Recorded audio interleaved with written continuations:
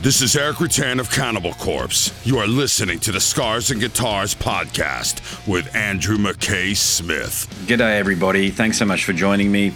I have a chat with Richie Brown from I Am Morbid and Mindscar to share with you. Now the catalyst for the chat is twofold. I Am Morbid touring Australia in late August 2023, and also I'm curious, I wanted to hear Richie's story because he's definitely got one. He was a member of Trivium way back in the day before their music was put to tape. He's a childhood friend of Matt Heafy, so he discusses that. His own band there, Mindscar. Wanted to find out what's going on there as well, and how did he obtain the gig in I Am Morbid, because it's a heck of a thing to play those immortal guitar lines minted by the great Trey Exagtoth. And I must say, Richie does an exemplary job alongside of my old mate Bill Hudson. Don't have a tune to share with you. We're going to dive straight into the chat. So here he is, Richie Brown. Hey, how's it going? Brother, how are you, mate? Good. Thanks for doing this. I appreciate it. Of course. Thanks for having me, man. No worries. Yeah, what's the day held for you thus far up to this point? Really just preparing a bunch for leaving for Europe and a couple weeks, actually less than 2 weeks away. So I'm just really getting everything ready to go. So yeah, we're about to basically spend the rest of the year on tour. So Yeah, is that the biggest tour that you've personally done so far, this European joint? No. Probably the biggest tour that I did was a 6-week tour of the US and Canada with the Absence and Ex Mortis. Mm. That was probably like the longest straight, like 6 weeks of touring basically. But this is going to be a lot of fun because it's a lot of the bigger festivals and stuff in Europe. So that'll be a lot of fun. We're doing 15 dates in 19 days in Europe, and then Asia, Australia, and then coming back home and headlining Full Terror Assault. Yeah, it's pretty cool, isn't it? Because I know you've had quite the journey, and that's why I was compelled to reach out to you, because you've got one of those stories that's worth sharing insofar as your journey from Trivium bass player to where you are right now. So I might as well sort of start, not so much with Trivium, but with I Am Morbid and sort of work my way back there. Okay. Just the journey to achieving the role with I Am Morbid. So can you share just the tale of how you ended up hooking up with David, Pete, and Bill, and I suppose Suzanne as well? Yes. And it's really interesting because I wouldn't have been here if I didn't meet Bill. Bill is definitely the reason that I was brought up as an option. And I'm very thankful that he thought of me. I'm glad that he did, because this has been a lot of fun. But it's interesting. We first met backstage on the first tour that I ever did. The first day I ever was in California in my entire life. My band Mindscar was on tour opening for Vader and Vital Remains, and we played a show at the Whiskey A Go-Go.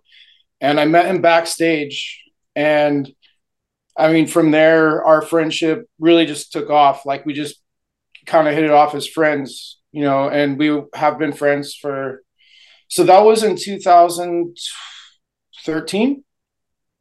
So we've been friends now for a decade. And it's really from that initial meeting. And then he ended up moving to Orlando.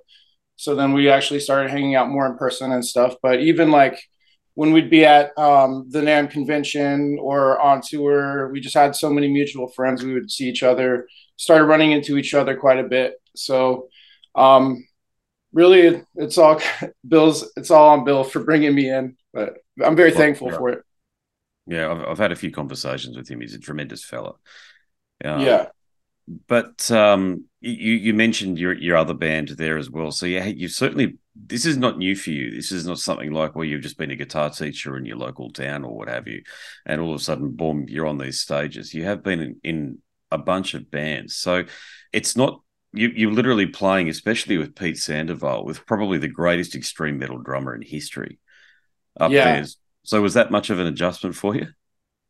Um, I love playing with Pete. He is like one of a kind drummer. And I mean, I've played with so many different drummers, from Derek Roddy, who also is more of a natural feel player like Pete Sandoval. They don't use any click track. They don't have backing tracks. Like, they're all these, very all natural live drummers that are playing extreme metal at very fast tempos. So it's like a whole nother, like, to me, that's a whole nother level of musicianship to be able to maintain on a stage where you're doing something that fast. Where, like, now a lot of bands, everybody's just playing to the click, which I think is fine. I like it for a lot of music, but when there's those amazing drummers that are already in the pocket and have a natural feel, I think that's something special. And I definitely experienced that in the past playing with Derek Roddy, and now I'm getting to experience that with Pete Sandoval. But yeah, it's definitely, I wouldn't say it's much of an adjustment. It's more of a lot of fun. I bet, yeah. Was Pete in the band when you joined, or was Tim still the drummer? Pete was in the band when I joined. Gotcha. Yeah. So, what do you find is the most challenging Morbid Angel song to play? Well, that's a good one. Oh, I have to think about that one and get back to you on it. I mean, honestly, a lot of the riffs are very challenging, and some of the parts too over time have morphed live. How in a lot of bands that happens over time. So, and also we're doing some special things too. We're adding some special things into the live set. So, I mean, but altogether, I would probably, I don't know. That's a tough question. Because they're all tough, right? They've all got their nuances. Yeah, but I love that. I love a challenge. I like when I like having to play something that is fast and technical, but being precise with it and consistent. Like, that's fun to me. Yeah, yeah. And It's that, not and like if you've heard my other band, like Mindscar, I write all the riffs in that band, and it's definitely very, like, more maybe like tech death. So I love playing death metal guitar. It's fun. yeah. That was precisely the point I was going to make. It's some of the stuff in Mindscar, actually, a lot of it is more technical because of its tech death nature than what Morbid Yeah. Angel do. But I think listening to the videos, you've managed to capture the feel between you and Bill.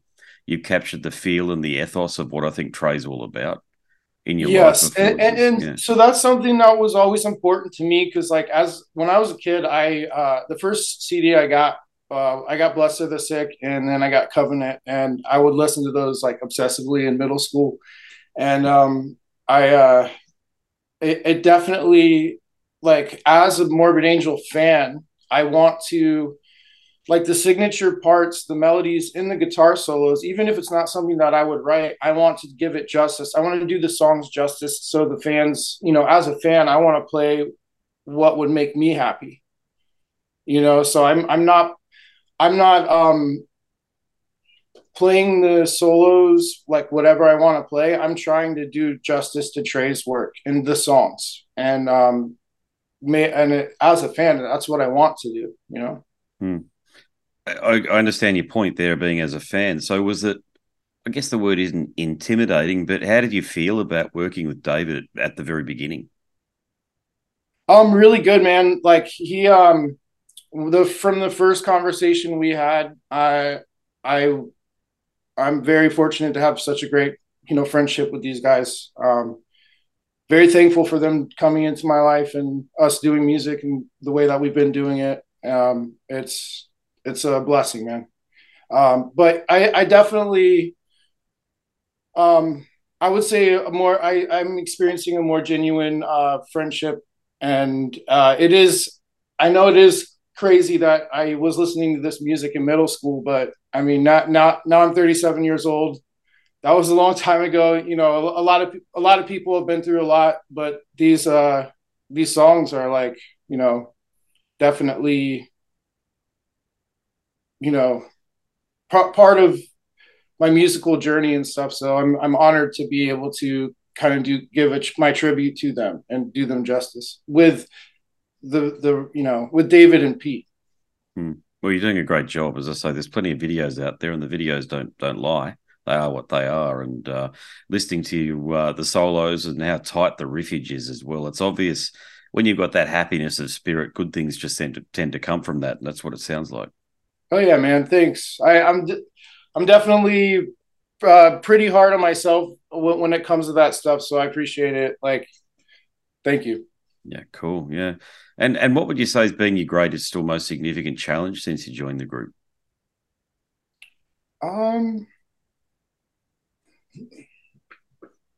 Hardest challenge is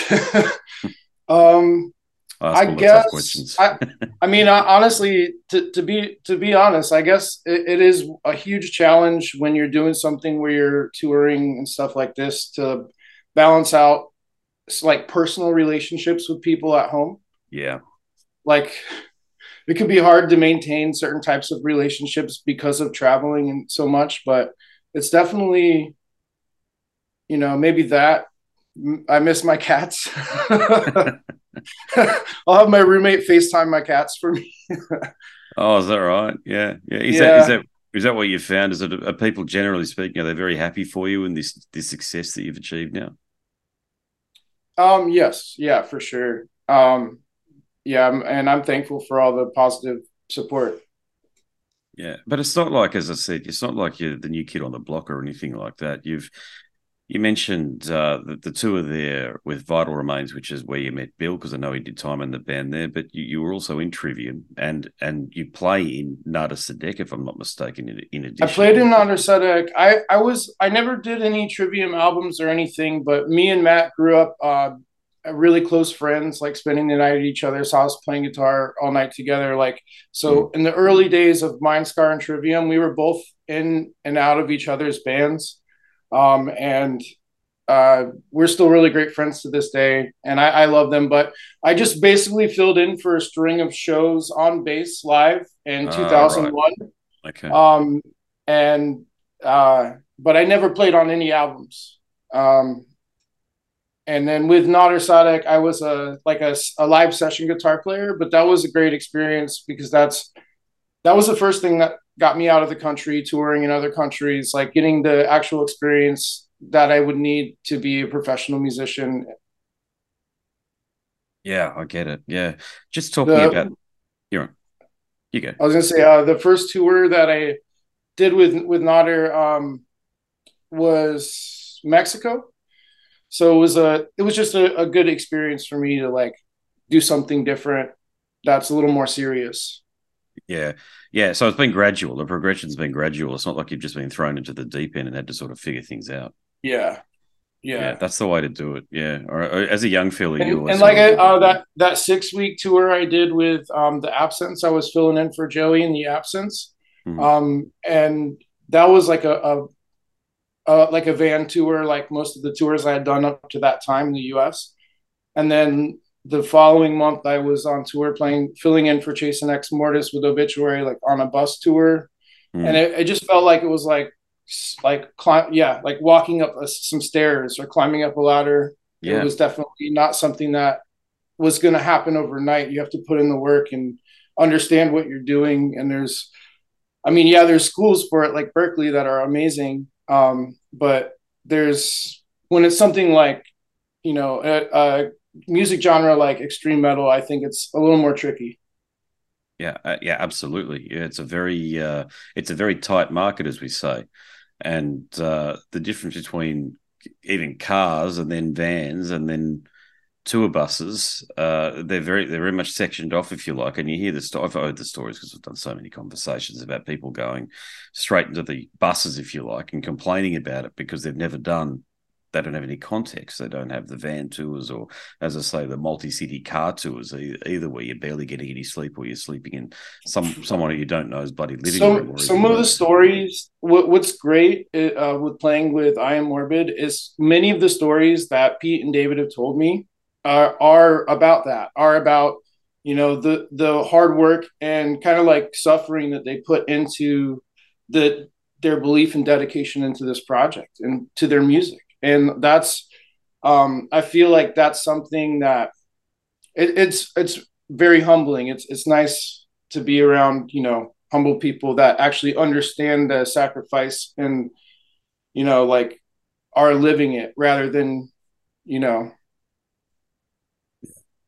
Absolutely. I know I was speaking to Trey's mum about it, about the early days, and she was saying that she used to deliver them groceries in their share house, and then they used to go traveling in a converted school bus up north. And it was a very, and then reading Trey's thoughts on that era, which was more like that they considered themselves a military platoon and they had to lead life that way. So, yeah, it wasn't meant to be easy, was it? No, and it's definitely not. And this is one thing I realized when I started touring with Mindscar in 2013. We did many tours after that, but the lineup kept changing. I was the only consistent member because everyone, after they would go on tour, they'd be like, "Oh, I miss my girlfriend," or Yeah. "This, I'm depressed. I'm on tour." It's like it's Yeah. something where you're really like kind of making like you really just have to make that sacrifice if you really love it, and then you're going to do it. Nothing's going to stop you from doing it. The people that I know that are successful, like there was nothing that was going to stop them. And then a lot of people, when they get a taste of it, I feel like it's like of actual touring and tour life. It's work. It's not party. It's not whatever. I mean, maybe for some bands it is, but most people think they have this idea of what it's like to be in a band on tour. And even we just wrapped up rehearsals for this upcoming tour because Bill's already over there. And everybody was like trying to get us to hang out and spend time with them. And we're like, even though we've been at rehearsal all day, like we haven't even hung out with each other because we're like actually at work. Like, and by the time we're done, we're exhausted. Like, so it really is, there's this really hard work element to it. And I feel like, that I'm like really lucky to be surrounded by people that are also into that because it's a lot more rewarding. I feel like at the end of the day, when you're like putting in all this hard work and then you get, good things come out of it. So. Oh, yeah, and good things definitely are, and good things will continue to come, no doubt. But I feel like as though there's a sense of destiny with you. So you've ended up working with David, but you've mentioned Matt there earlier, and Matt Heafy, of course. Yeah. I thought not long after you were in the band, I thought that band had the world at their feet. I just thought it was the second coming of Iron Maiden or something there around about the Crusade and Shogun. Yeah. Was your impression of working with Matt back then that success was basically assured? Was he just one of those guys? I believed that he was going to be successful because, like I said, he was a very hardworking, very determined individual.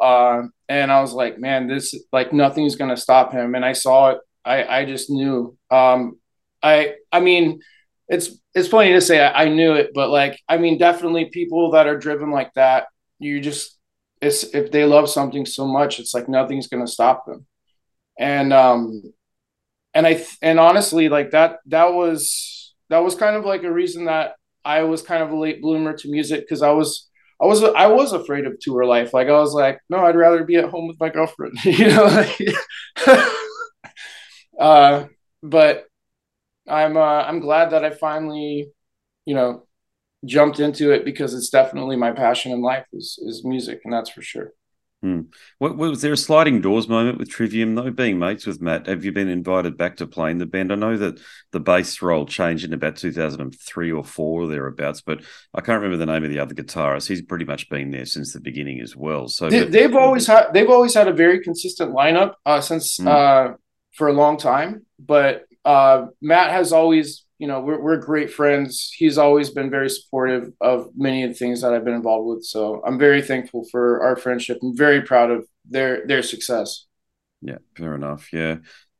Mindscar. Now, you mentioned them a couple of times. That's the band that I think if you Google your name, that's the group that comes up the most. So has it just been one of those things where, to your exact point there, it's a tough business, it's a tough game, and I know there was a decade-long break there or thereabouts for you with that band. I mean, the great thing is, like I said, if I wouldn't have gone on that tour with Vader and Vital Remains, I would have never met Bill, and I would have never been playing guitar in I Am Morbid today. So, I mean, At Mindscar, there's so many like wonderful relationships that have come out of this project in particular. And what's crazy is Mindscar is actually the very first band that I ever joined. Like it was a band I joined when I was in middle school.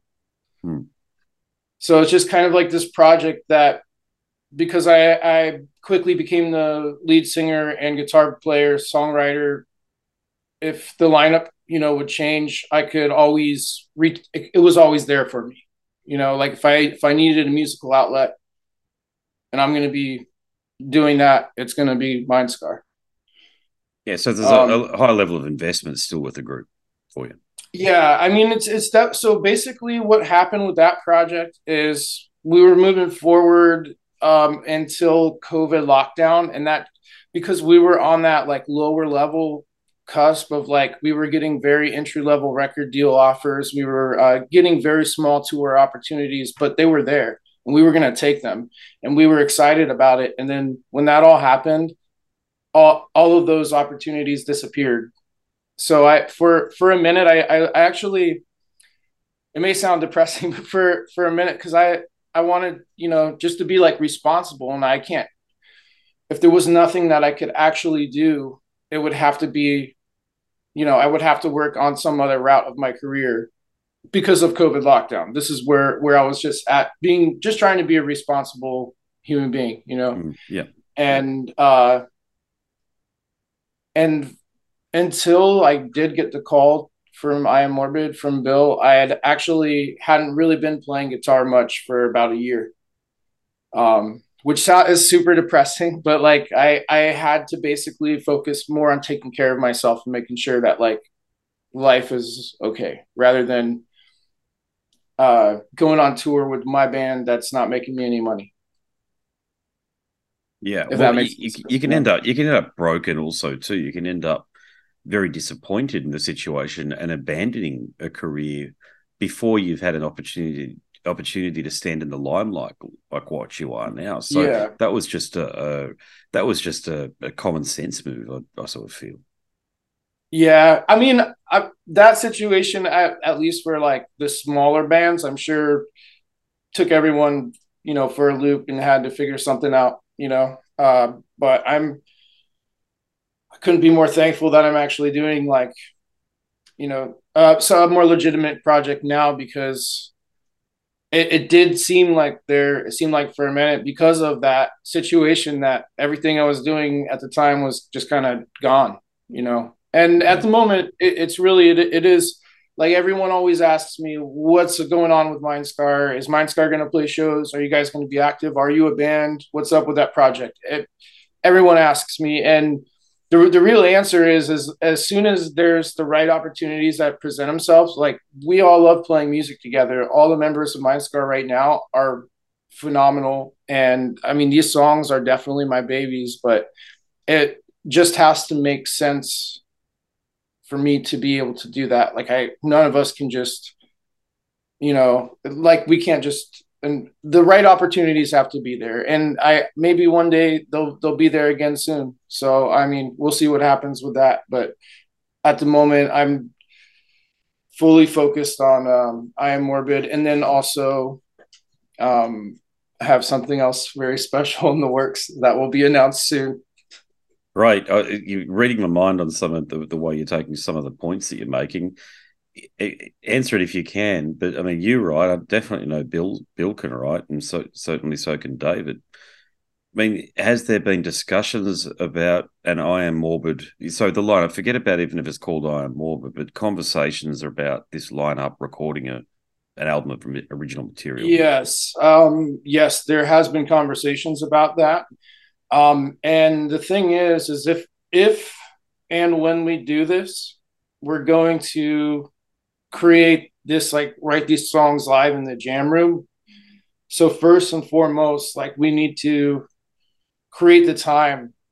And right now, like it is something that we intend on doing, but at the moment right now, for the rest of the year, we're going to spend touring.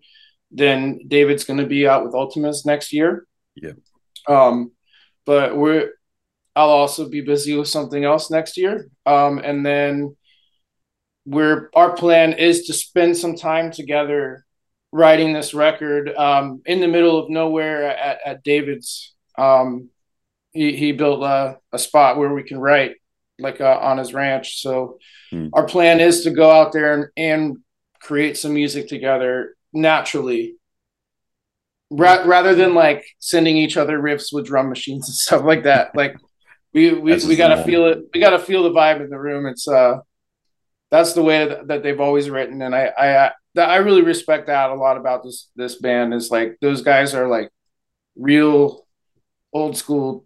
Like that is, that's like real musicianship on another level. That it's something I really appreciate. So yeah, that Morbid Angel was always about that, capturing the energy of something that happens in the moment and then expanding it on an album format, if you like. Yeah, it was always that way.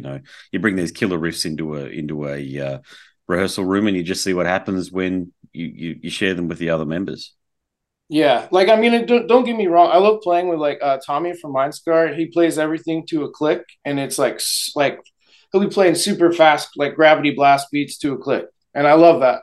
That's perfect. We sound great live. However, it's like a whole different thing where you have Pete putting like this human behind, like you can feel that it's a human playing the drums. Like it's a whole different element of like realness that I really, that I really like, I love, and I definitely vibe on. So it's, but either way, man, I love great musicians, great drummers, and definitely, Pete is like the best when it comes to what he does. So. You've played with some absolutely killer drummers, though, haven't you? To your point about Derek Roddy, what was the project with Derek? So Derek and I, we've been friends for a long time, and we started out just jamming, but we did Nader Sadek together. So I did my first tour in Mexico was with him. We did a few different festivals, and we did like Chicago Death Fest. I don't know, St. Vitus Bar in New York, stuff like that.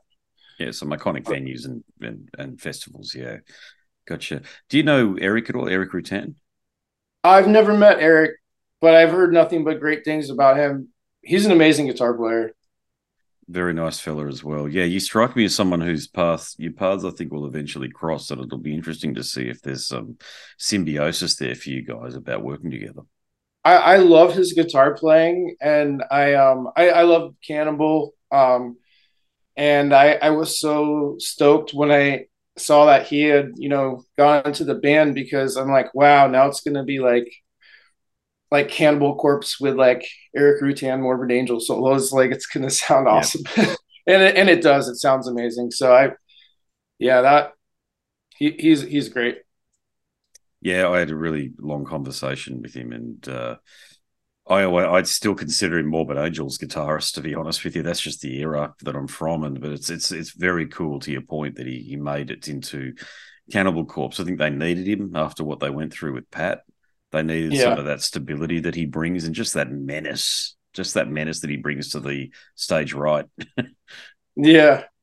Yeah, but like you said, like his guitar playing is absolutely phenomenal. Like he's one of those death metal guitar players that's really tight, which I appreciate, because you would hear like him do a solo and it would just be like really smooth and like almost like buttery, like yeah. Mm-hmm. Yeah, his is one of the few gigs that I've had to sort of take a break from watching. When Hate Eternal toured Australia in 2005, I couldn't believe at the time. Extreme metal was getting there, wasn't it, back in those days? But it certainly was that. So was that with Derek on drums? Correct. Yes. It was next level. I saw that tour when they played like in Florida, but that's awesome. Yeah. It was next level stuff. I think that just the sound too was up a bit too loud, AC/DC levels sort of thing, and it was so pulverizing in all. It was just all around me that I thought, fuck, I think I need to go outside and take a bit of a breath. It was like being held underwater for a bit. But I mean, that's a really good point insofar as how intense Eric and Derek Roddy can make something sound. Dude, yeah. I mean, they're both of them have like the stamina of like, I don't know, it reminds me of just like a little kid that could just run forever. You know, like whenever I jam with both of them, like I'll be worn out, and they're like, "Let's go." So I don't know where that energy comes from, but I love it, man. It's like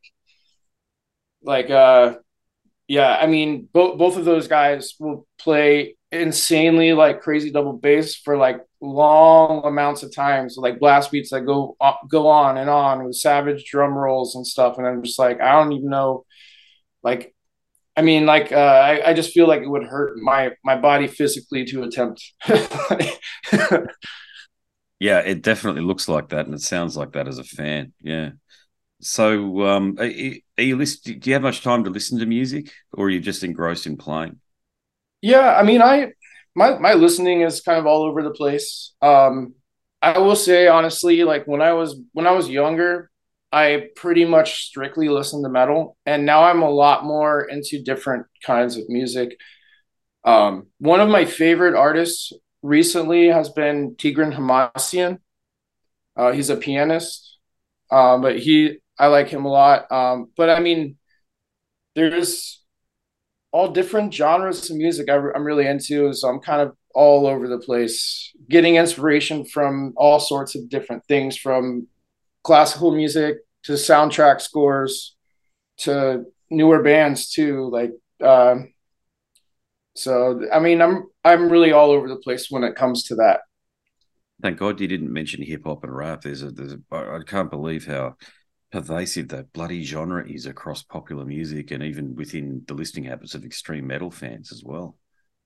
Yeah, Yeah, it's so common nowadays, but I think the media's had a real agenda around promoting hip hop and rap and that stuff. And as a parent, I've got to say, a lot of the lyrics are absolutely disgusting. And listen, I grew up listening to satanic death and black metal. Okay, so I know what that's all about. But when you've got that fucking idiot, what's her name, Cardi B singing "Wet Ass Pussy," and the video's got all these primary colors, and you're a parent, and I've got daughters, right? I know what they're doing. They're trying to groom children, with this stuff, and it's yeah, I'm not having it at all, to be honest with you. But the genre, the style of music too, it's all about bing bong beats, and the lyrics are fairly inane, and they're not really adding anything to popular culture in my view. I could just be being a cranky old man about it, but I'm still vibing on extreme metal, and I think I always will. And it's refreshing to hear that you get into classical and soundtracks and maybe even some synth music. yeah. I mean, so my main thing is like when I was younger, I was kind of like a jerk where I was an elitist. Like I was like, oh, I only listen to, and I was because I was so fascinated by death metal and black metal. I would listen to it all day long. I would bring a Walkman in my backpack and skip class and listen to it at school. I would get home and just immediately listen to music. Like I was obsessed. And I think I kind of like after doing that for so long in my life, now I'm like I want to find inspiration in other things because I've kind of like burnt out that part of my brain by doing that to myself. And I still listen to brutal music. Don't get me wrong. Like I was actually really enjoying Devourment the other day. Um, like I like really heavy stuff, man. Like but it's cool. I think it's like really important, especially someone that plays death metal, to get inspiration from outside of our family, like Yep. outside of our genre, like, and then it brings more originality to the table for me. So, Yeah, but I mean, definitely. I pretty much, like I said, I listen to everything. Like I'm very open minded about music, but I don't. I don't know. I mean, I don't know. I could look at my Spotify, see what I was recently listening to. What is my favorite thing? Good old Spotify. Eh? Let's see. Um. Oh, there is a new band that I do like a lot called Mood Ring.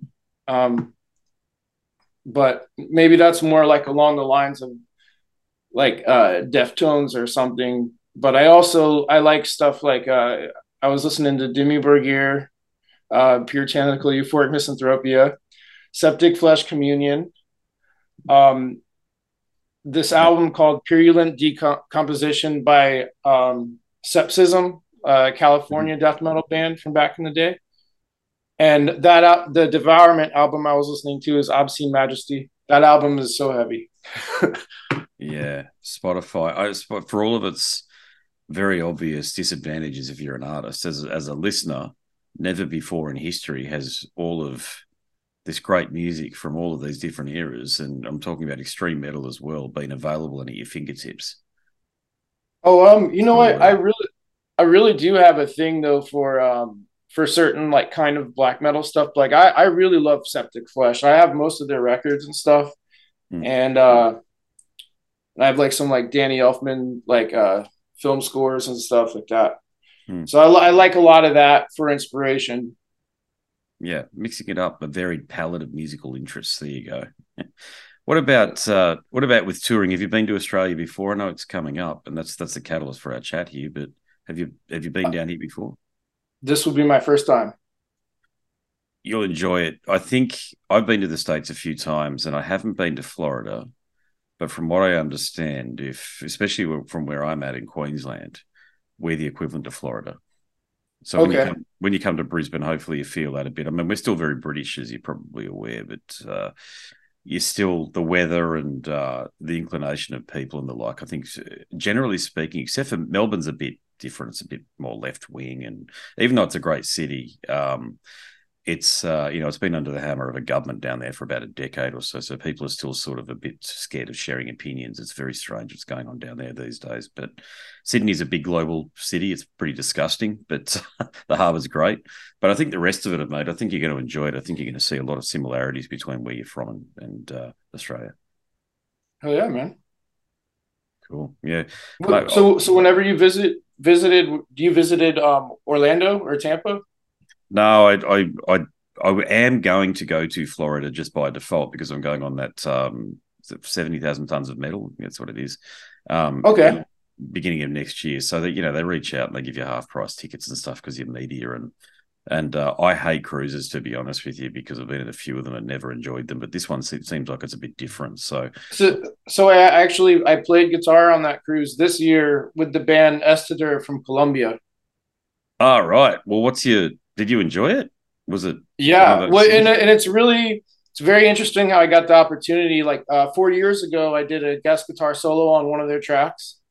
Then I saw that they were playing on the cruise. And a few days before the actual cruise, a couple of their members were still having issues get their visa. So he reached out. They reached out to me and asked me to play on the cruise. And they ended up hiring me for the cruise. And I had a blast.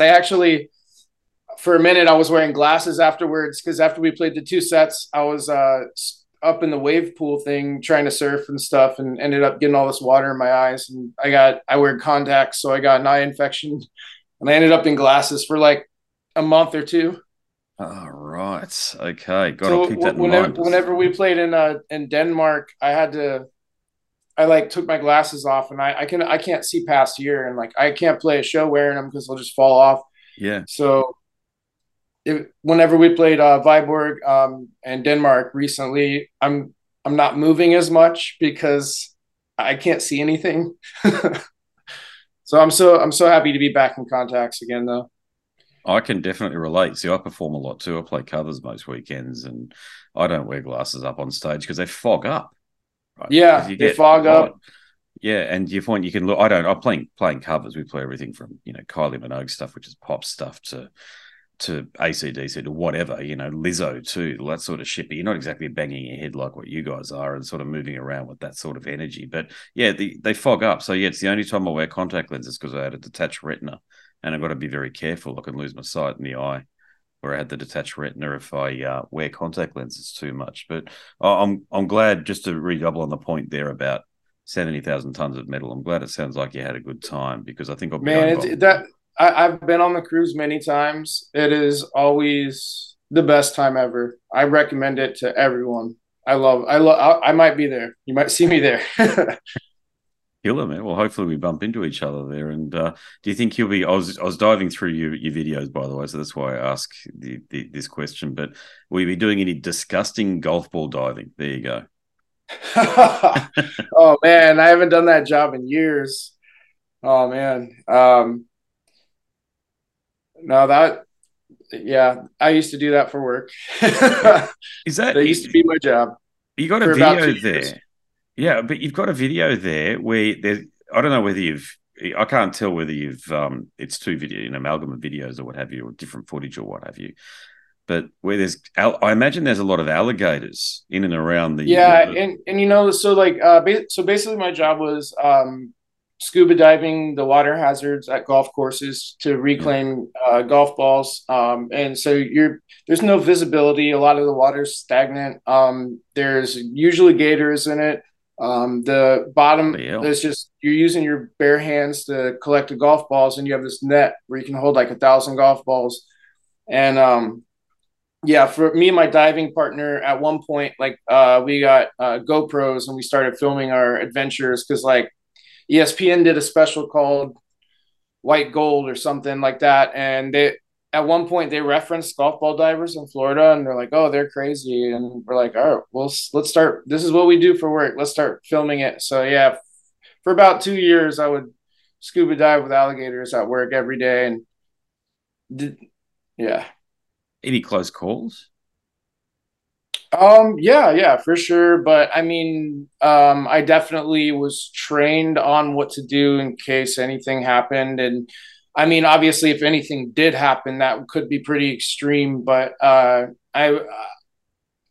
maybe I was lucky and got too comfortable. But I mean, I only did the job for 2 years. But I'll be honest, like I definitely felt very comfortable with I'd be walking up to a small body of water and there'd be 3 10-foot gators jump in and I jumped in with them, and there's no visibility. I just got used Oh to my it because God. it was the way that I would make money. And I'm basically the way that I felt. They looked at me as like I'm a vacuum cleaner on their floor. And they're like, what is this person doing in here? But um, I've had them bump me, or I've accidentally grabbed them because they thought that their tail was a twig, or God, yeah. one time I thought one was my diving partner, and I thought he just kept bumping into me, but it was actually an alligator.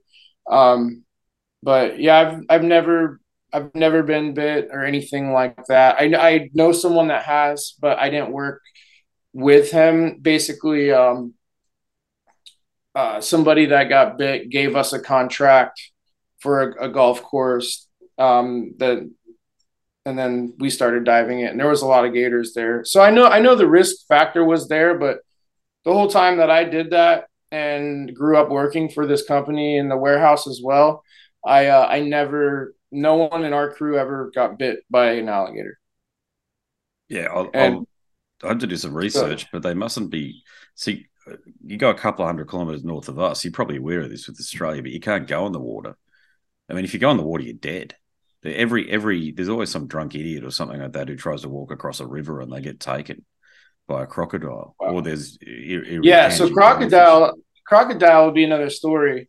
I've never encountered crocodiles. I know some people that have, but I know the in particular the ones that I've swam with and dealt with are alligators. And I'll be honest, like they remind me of like the personality of any sort of animal that is kind of like that is stray, that's trapped outside and doesn't really have a sufficient like environment to fully survive to its full potential. So it's kind of like reminds me of a stray animal, and Mm, rather than this is ruthless savage, that's gonna maybe yeah. probably in Australia you have more natural resources for them to thrive, for crocodiles and stuff like that. Oh, they're bastards though. They if when you see them, especially when you see them out in the wild, they're dinosaurs. Effectively, I don't know alligators are too, but I know I could be They wrong. are. I don't think I'm wrong in saying this. I don't think alligators. I don't think is naturally as aggressive. See, all of our animals are incredibly aggressive here. That's the difference. So you've got snakes in the US and you've got alligators and stuff, but the difference is the ones here will actively. I don't think that they'll go after you because they're sons of bitches, but if you're in their territory, mate, you're gone. It's just that Yeah. simple. Whereas it sounds like you're going into their territory and they're just sort of a bit curious and they're a bit like, who the hell is this? Or what the hell is this, to your point? Who's this person vacuum cleaning our environment? Yeah, and like I said, stray animals. So like if you try to approach a stray cat, it'll probably run away.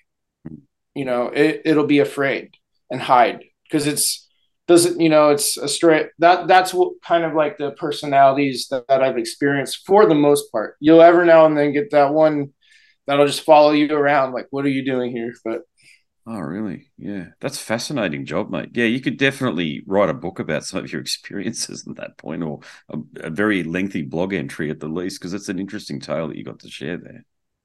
Yeah. So something I had to do just for a couple of years.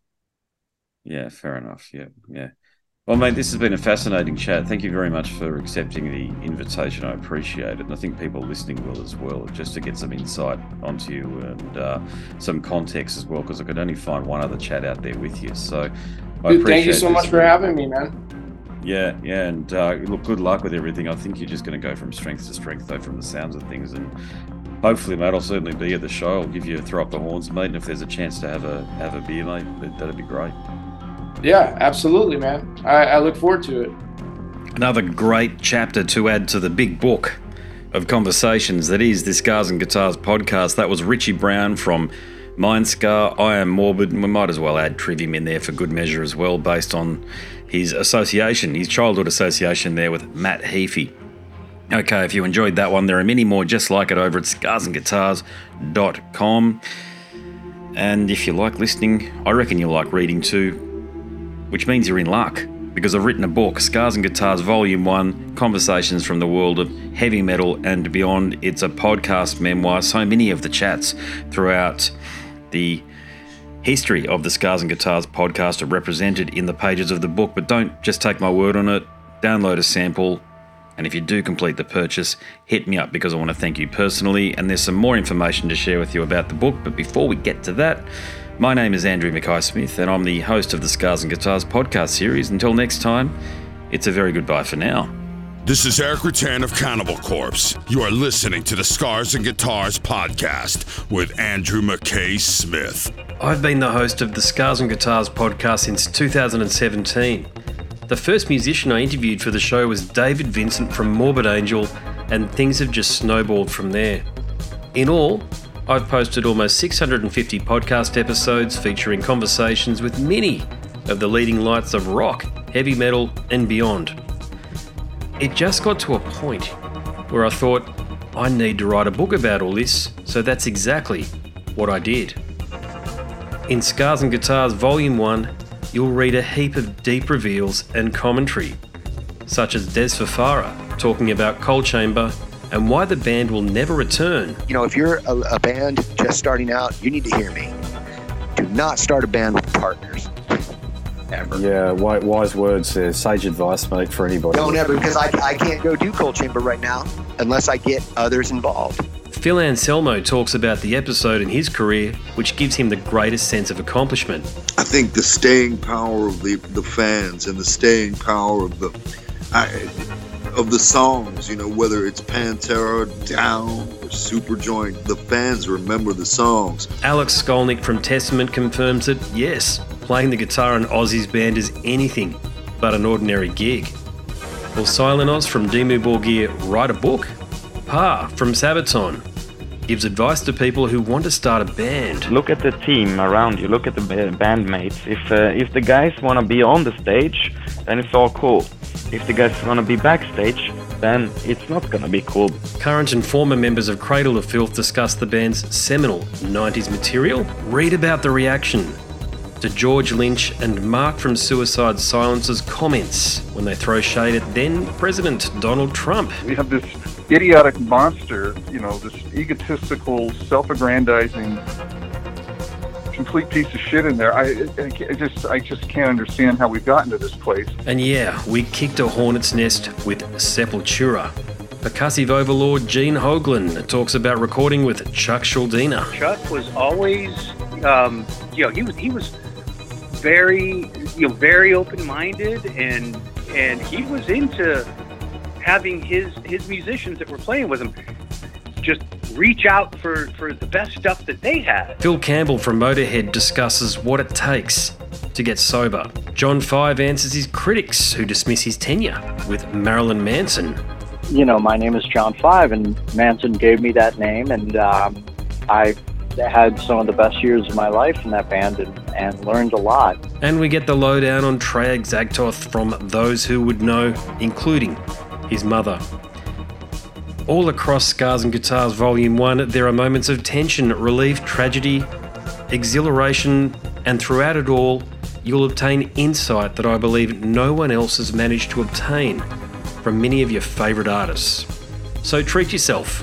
Scars and Guitars Volume 1 is currently available as an ebook with a print edition on the horizon. Follow the links attached and download a sample.